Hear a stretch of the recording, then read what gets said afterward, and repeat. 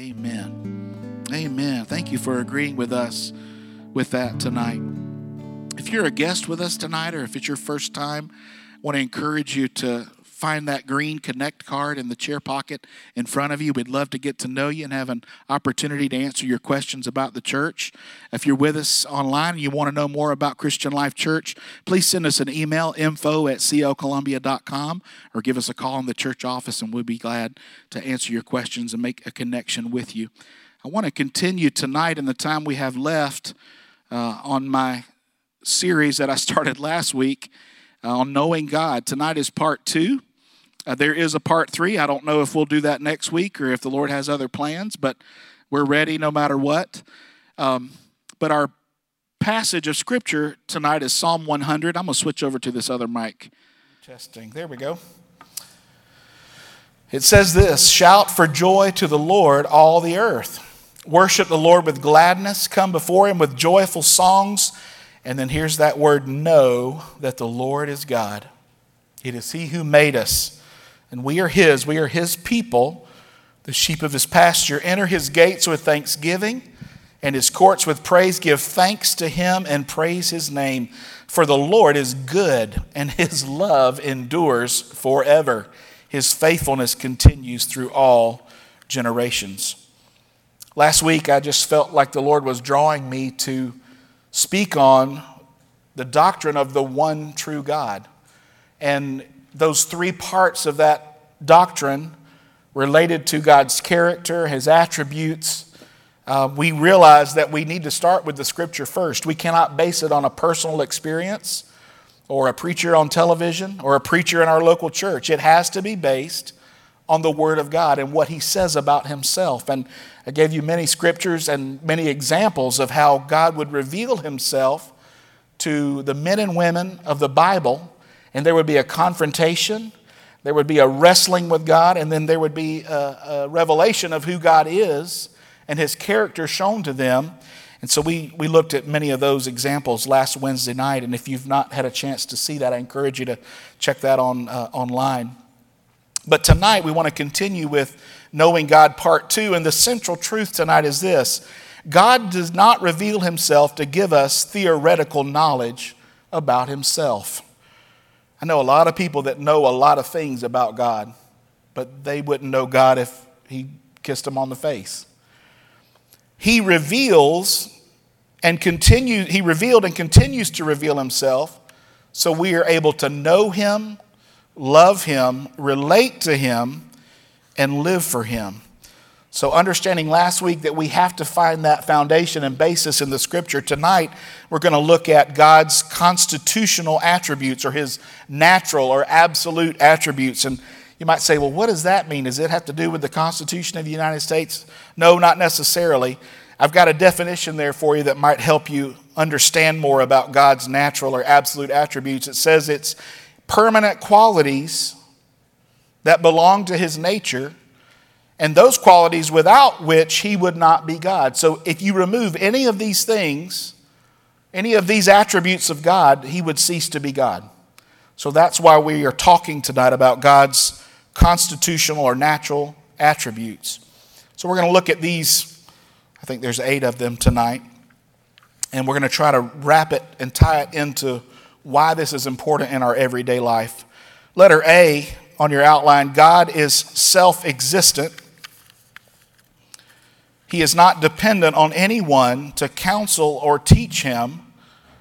Isaiah 40 verses 12 to 14 says, "Who has measured the waters in the hollow of his hand, or with the breadth of his hand marked off the heavens? Who has held the dust of the earth in a basket, or weighed the mountains on the scales and the hills in a balance? Who can fathom the Spirit of the Lord, or instruct the Lord as his counselor?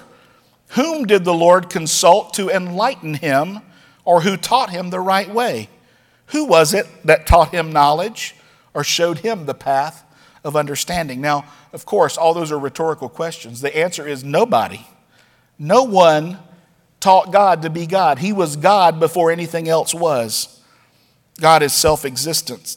So he is not dependent on anyone to counsel or teach him. He also does not need assistance in creation and providence. Isaiah 44:24 says, "This is what the Lord says, your Redeemer who formed you in the womb. I am the Lord, the maker of all things, who stretches out the heavens, who spreads out the earth." I love this part. "By myself."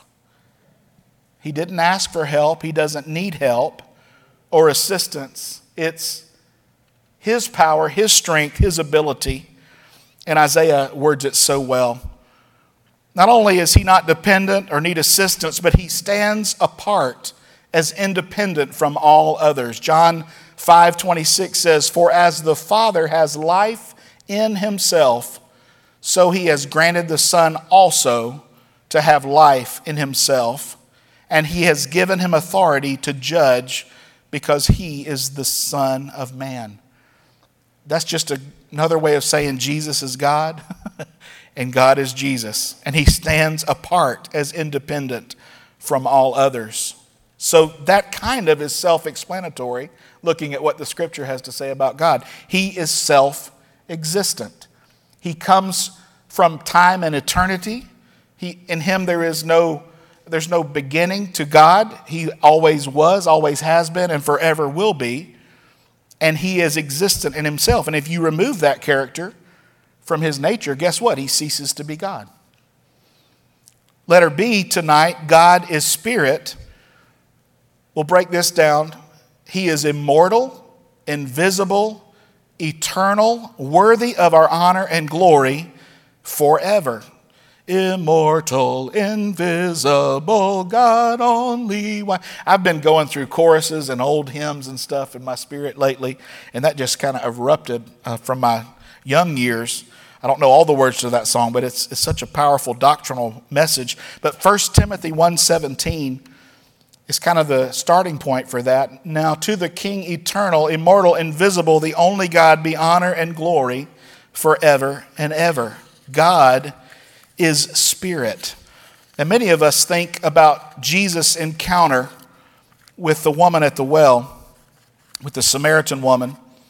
And you have to remember, Samaritans were regarded by first century Jews as an aberrant cult and to be avoided. They would go out of their way to stay away from those half-breed Samaritans. That's why the story of the Good Samaritan is such a shocker to the Pharisaical or Jewish mindset. The Samaritans had been forced to give up idolatry, but they had modified the Pentateuch, or the first 5 books of the Old Testament, to limit the place of worship to Mount Gerizim.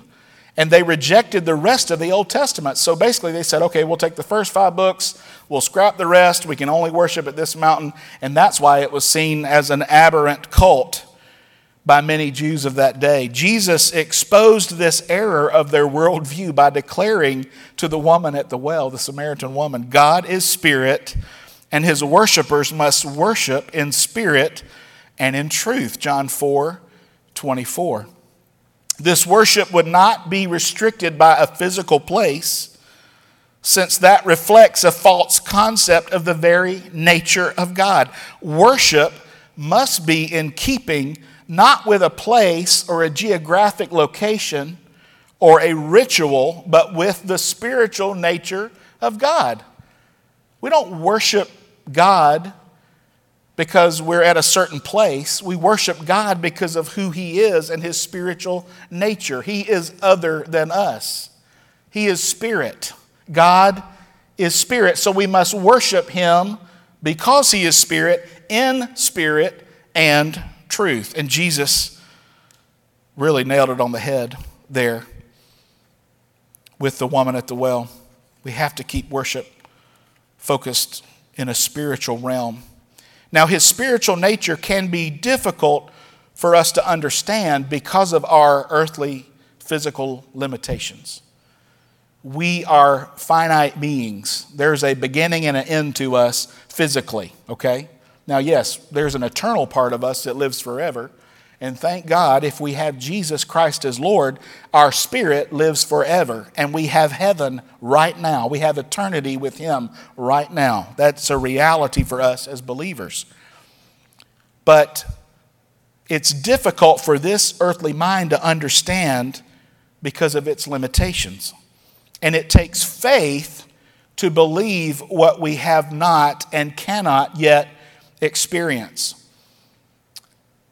1 Timothy 6:16 said, God, the blessed and only ruler, the King of kings and Lord of lords, who alone is immortal and who lives in unapproachable light, whom no one has seen or can see, to him be honor and might forever. Now, the Bible does not define spirit for us, but it offers descriptions. God as spirit is immortal, invisible, eternal, worthy of honor and glory forever. As spirit, he lives in light that humans are unable to approach. His spiritual nature is difficult to understand because we have not yet seen God as he is. And apart from faith, we are unable to understand what we have not experienced. Our sensory perception does not offer any assistance in discerning God's spiritual nature. God is not shackled like we are by the bonds of physical matter.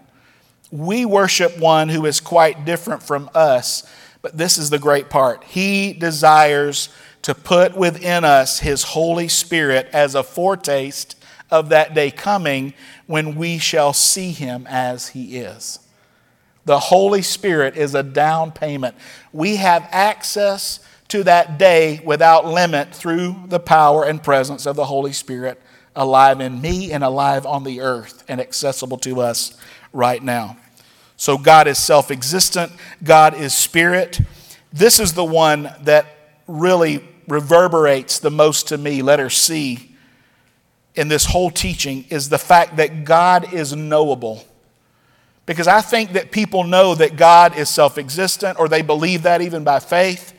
They believe that God is spirit. They believe God's eternal. They believe God's all-powerful. He's present everywhere. He's smarter than anyone else or anything else. But many people stop short and they're like, but you can't really know him. And this point excites me the most tonight because I'm here to tell you that God is knowable. He's just not able to be known about, but he's able to be known. And he's able to communicate with you and I. And he's able to share love with you and I. He's able to share purpose and destiny and hope and plans and peace and life and purpose and significance. He is knowable. It is his will for us to know him and be in right relationship with him. And because of this, he has shown himself at different times and in various ways throughout history, throughout Scripture. And the most concentrated and focused manifestation of God's character revealed to us is found in Jesus. Jesus makes the Father known, but he also reveals the meaning and significance of the Father. That's why Jesus, without any hesitation, was able to say to his disciples and those he was teaching, if you've seen me, you've seen the Father. So we know that God is knowable. Why? Because he did everything in his power, which is more power than we can fathom, to bring us back into relationship with himself. He came in the flesh. He put on a skin suit and he lived a sinless life. He was born of a virgin and died a substitutionary death in my place, taking on my sin, my shame, my guilt, and setting me free from that, and not only dying, but raising again from the dead, from the power of God. And he ascended to heaven and is seated at the right hand of the Father. And he's praying for you and I right now. He lives to ever make intercession for us. So God's most concentrated and focused manifestation of his character of being able to be known was found in Jesus himself. God took the step toward us. We didn't take the step toward him.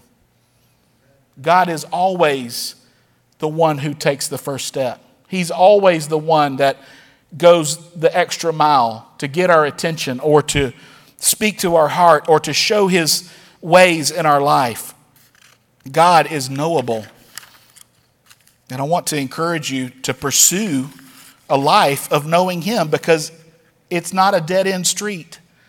It's a life full of joy and peace and hope that we cannot have any other way. God is knowable. Not only is he knowable, but letter D, God is eternal. Now, the Bible uses words like eternal, everlasting, and forever in order to bring God into our perspective.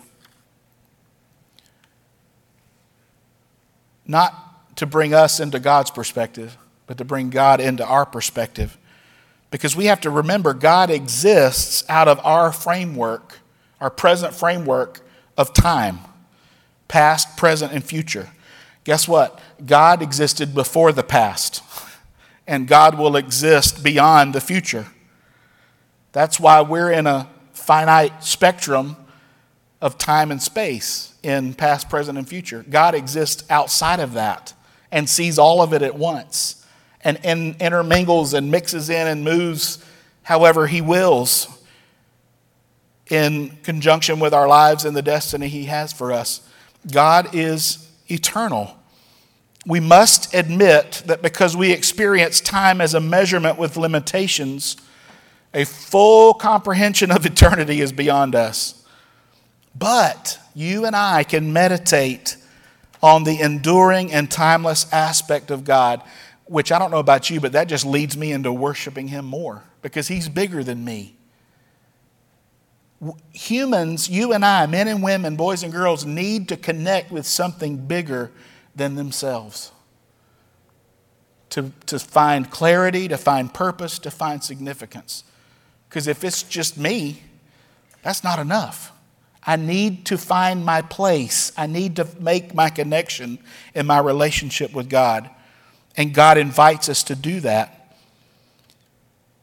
It leads us into worshiping him as a personal Lord who bridged the gap between his infinite, unlimited vitality and our finite, limited mortality.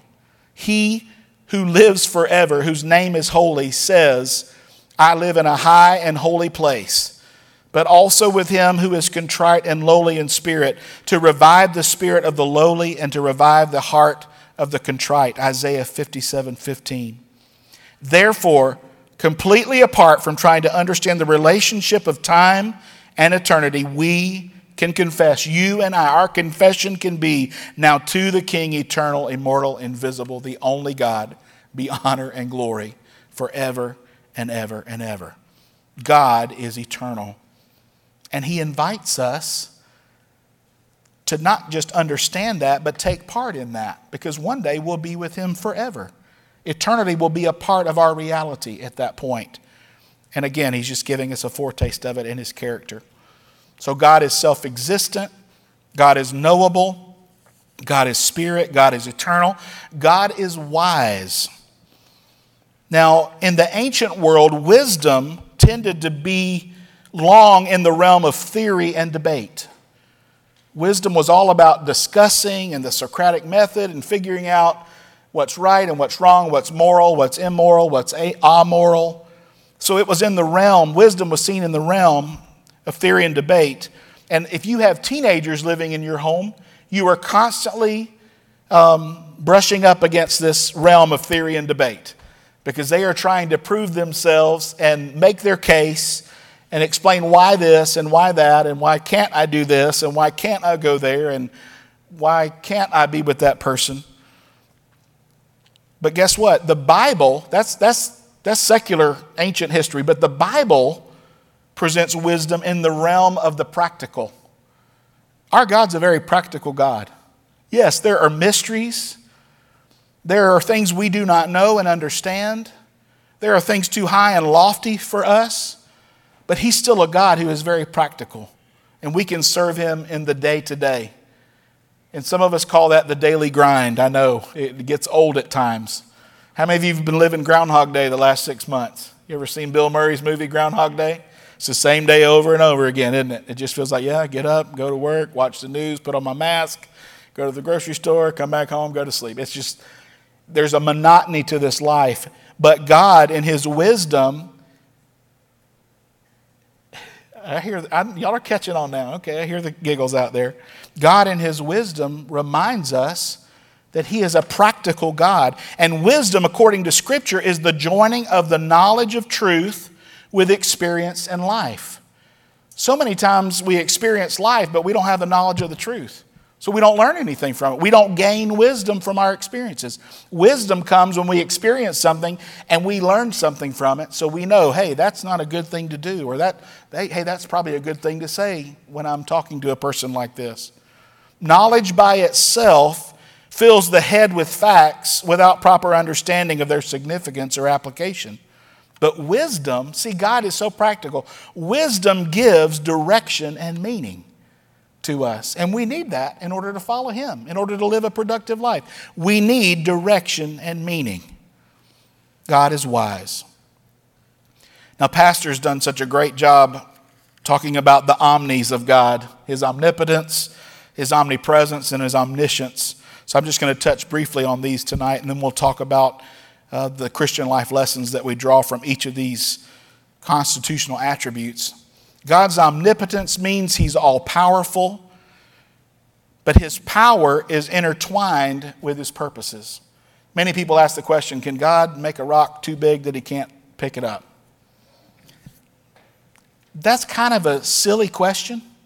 The better question to ask is there in your notes. Is God powerful enough to do anything that he clearly intends to do and that fulfills his divine purpose? Because God doesn't just do any old thing. His power is intertwined with his purposes. The unlimited power and might of the one true God cannot be withstood, it cannot be thwarted, it cannot be turned back by humans.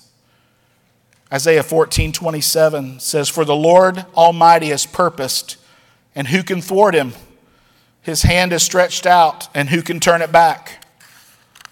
He is all powerful. And we see that in his primary concern with breathing life into the womb of Sarah when she was old. And this is what he said when he did that. Is anything too hard for the Lord?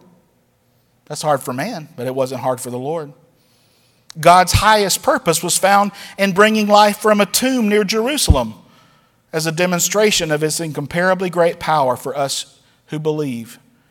That power is like the working of his mighty strength, which he exerted in Christ when he raised him from the dead and seated him at his right hand in the heavenly realms. Ephesians 1:19-20. God is all powerful. And it's not just so he can say, look at me, I'm all powerful. It's so he can say, look at me, I'm intertwining my power with my purposes all throughout human history and in your life. And you can trust my power because my purposes are pure, my purposes are sovereign, and therefore you're good.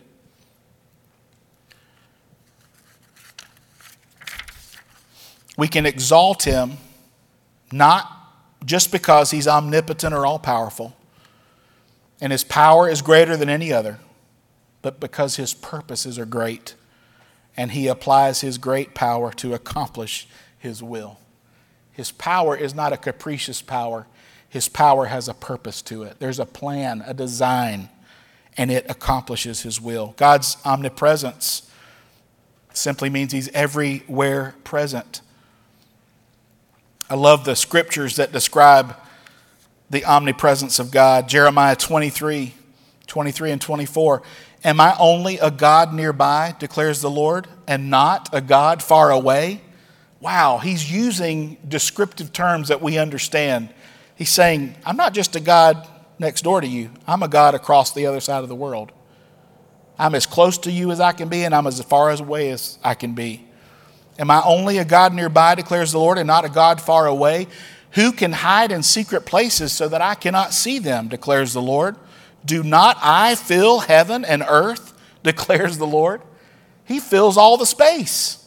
That means he's everywhere, everywhere present. Psalm 139, 7-10 says, where can I go from your spirit? Where can I flee from your presence? If I go to the heavens, you're there. If I make my bed in the depths, you're there. If I rise on the wings of the dawn, if I settle on the far side of the sea, even there your hand will guide me, your right hand will hold me fast. God is present everywhere. Now, why is that so important to us? Many of us are like, yeah, I get it. He's everywhere. It was important to Israel as God was revealing his character to them, because most of the gods of that time in the other nations surrounding Israel were local gods. They were deities and idols and authorities that were connected to a geographical region. And so you had to know the ritual of the region or the custom of the geography in order to get that God to do what you wanted him to do, to bless your crops, to bless your children, to make you wealthy or healthy or wise, whatever that looked like. But God was saying in his statement of I'm everywhere at once that he's not stuck at a location. And that's kind of what we talked about when Jesus talked with the Samaritan woman. He's everywhere. He's not just at one place. He's anywhere we need him to be, anytime we need him to be there. And that was a big deal, God versus the other gods of the nations surrounding Israel. There is absolutely nowhere we can go as humans and be out of the presence of God. I'm so thankful for that. I'm so thankful for that. In the midst of disappointment, in the midst of death, in the midst of doubt, no matter where I go, I am not out of the presence of God. He's omnipotent, he's omnipresent, he's omniscient or all-knowing. God knows our thoughts and our intentions. Hebrews 4:13 says, "For the word of God is alive and active, sharper than any double-edged sword. It penetrates even to dividing soul and spirit, joints and marrow. It judges the thoughts and attitudes of the heart." And most of us stop there. The next verse, "Nothing in all creation is hidden from God's sight. Everything is uncovered and laid bare before the eyes of him to whom we must give account." He knows. If anyone knows, he knows. If your wife doesn't know, he knows. If your husband doesn't know, God knows. If your children don't know, Jesus knows. He is all-knowing. There's nothing he doesn't know, hasn't known, or will not ever know. He knows it all. God knows our thoughts and intentions, and his knowledge is not limited by our understanding of a future time. Psalm 139, 1-4 says, "You've searched me, Lord, and you know me. You know when I sit and when I rise. You perceive my thoughts from afar. You discern my going out and my lying down. You are familiar with all my ways. Before a word is on my tongue, you, Lord, know it completely." And Lord, I don't want you to know all those words that have been on my tongue, because it doesn't make me look good at all in front of you. Romans 11:33, God's knowledge and wisdom are beyond our ability to penetrate. Oh, the depth of the riches of the wisdom and knowledge of God. How unsearchable his judgments and his paths beyond tracing out. So, Pastor, we've talked about God's constitutional, absolute attributes. If you remove any of them, he ceases to be God. What does that have to do with me as a believer on July 1st, 2020? How does that need to shape my life? How do I need to respond or react to that? Well, I'm glad you asked, because that's what we're going to spend the remainder of our time on here on page 3 of your notes, the Christian Life Lessons.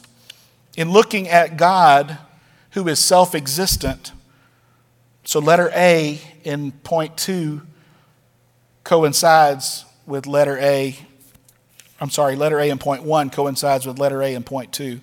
So God's self-existence, this is that summary statement and how we should respond.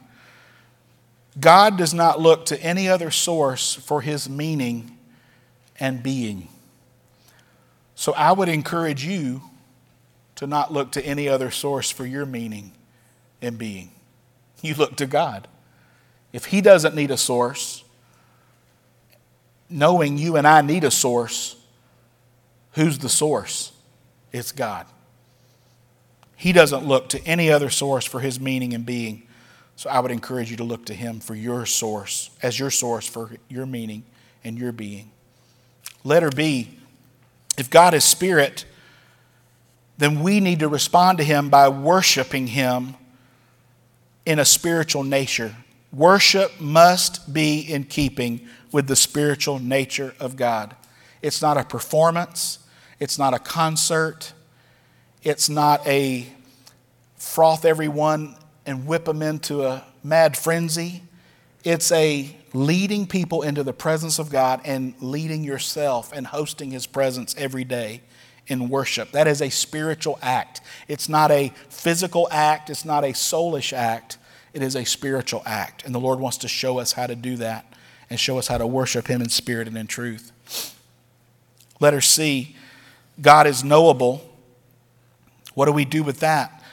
God expresses his will that we know him by numerous invitations. We see it throughout the Bible, and he desires us to move beyond a mere knowledge of his existence to a knowledge of his person and purpose.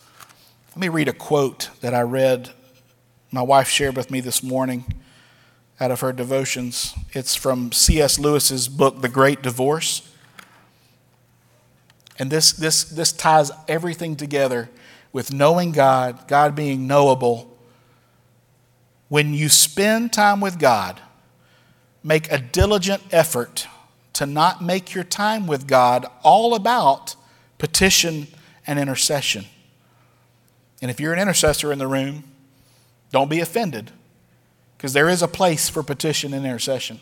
But listen to the rest of this quote. Make room for simple fellowship with him. Ask him to reveal to you new facets about him in heaven, not because you need a problem in your life solved. This is it. But because you want to step out of this world for a while and rest in the awesome glory of his presence and his kingdom. How many of us need that right now more than any other time in our lives? I need to step out of this world for a while and rest in his awesome glory, in his awesome presence, in his kingdom. And he makes a way for us to do that. God is knowable. He wants us to know him. I love that quote. Thank you for sharing that with me, sweetheart. Letter D, God is self-existent, spirit. God's knowable. God is eternal. He has chosen to reveal himself within our framework of reference. Past, present, and future. Why? So we can see him at work before us and behind us. We need to know that God existed long before my paycheck stopped coming. We need to know that God exists far beyond when my child strays away from the Lord and doesn't follow what I've taught him or her to do. We need to know that God's beyond our present circumstance in this pandemic, in this society we find ourselves in. Why? Because that gives us hope, it gives us peace, and it gives us comfort. And then we don't focus on the mess we're in. We focus on the God who is over all of the mess that we find ourselves in. We see him before us, and we see him coming behind us. Letter E, God is wise. What does that have to do with me today? God desires for us to partake of his wisdom and understanding so that we may know his plans and live in the center of his will. That's very practical. Everybody asks, what's God's will for my life? You won't know it unless you spend time with him and spend time in his word. His wisdom is able to be shared in. He offers it. We don't pray for earthly wisdom. We pray for wisdom that comes from above, heavenly wisdom. And God grants that to us. Letter F, God's omnipotence. God's power is used primarily for calling, shaping, and transforming a people for himself. That is the purpose of God's power right there. He calls us. He shapes us into the image of His Son, and He transforms a people for Himself. Look at what He did in Israel and is continuing to do in Israel. He's transforming a people for Himself that they might stand apart and be seen as a people of covenant. And we who have been grafted in are the same part of that same family of people of covenant. Letter G, God's omnipresence. He's everywhere. The spiritual nature of God allows Him to be omnipresent. And get this, and still very near to us. We don't end up with a God that's far away that can't be bothered. He's right here. He's right here where we need Him the most. He's everywhere, but He's right here. And that's the takeaway from that. Letter H, His omniscience or His all-knowing ability. God does not grow tired or weary in His activity discerning our thoughts and intentions. I think some of us sometimes feel like, Lord, I've done it again. I know You're so tired of me. But God just wants to tell you tonight, I'm not tired of you. I don't grow weary like you grow weary. I don't grow tired like you grow tired. Even when you don't follow through with what you said you were going to do, I don't grow tired of that. I don't grow weary of that. The Lord is continually pursuing us. He does not grow tired or weary in His activity discerning our thoughts and our intentions, because His goal is to make us into the man or woman that He's called us to be before the world was ever created. He has a desire to use our life for His glory, and He will. He will do it. And I'm so thankful. I'm so thankful of that. I want to pray for us tonight, and then we'll dismiss. Father, thank You for Your word. Thank You that it reveals to us Your character.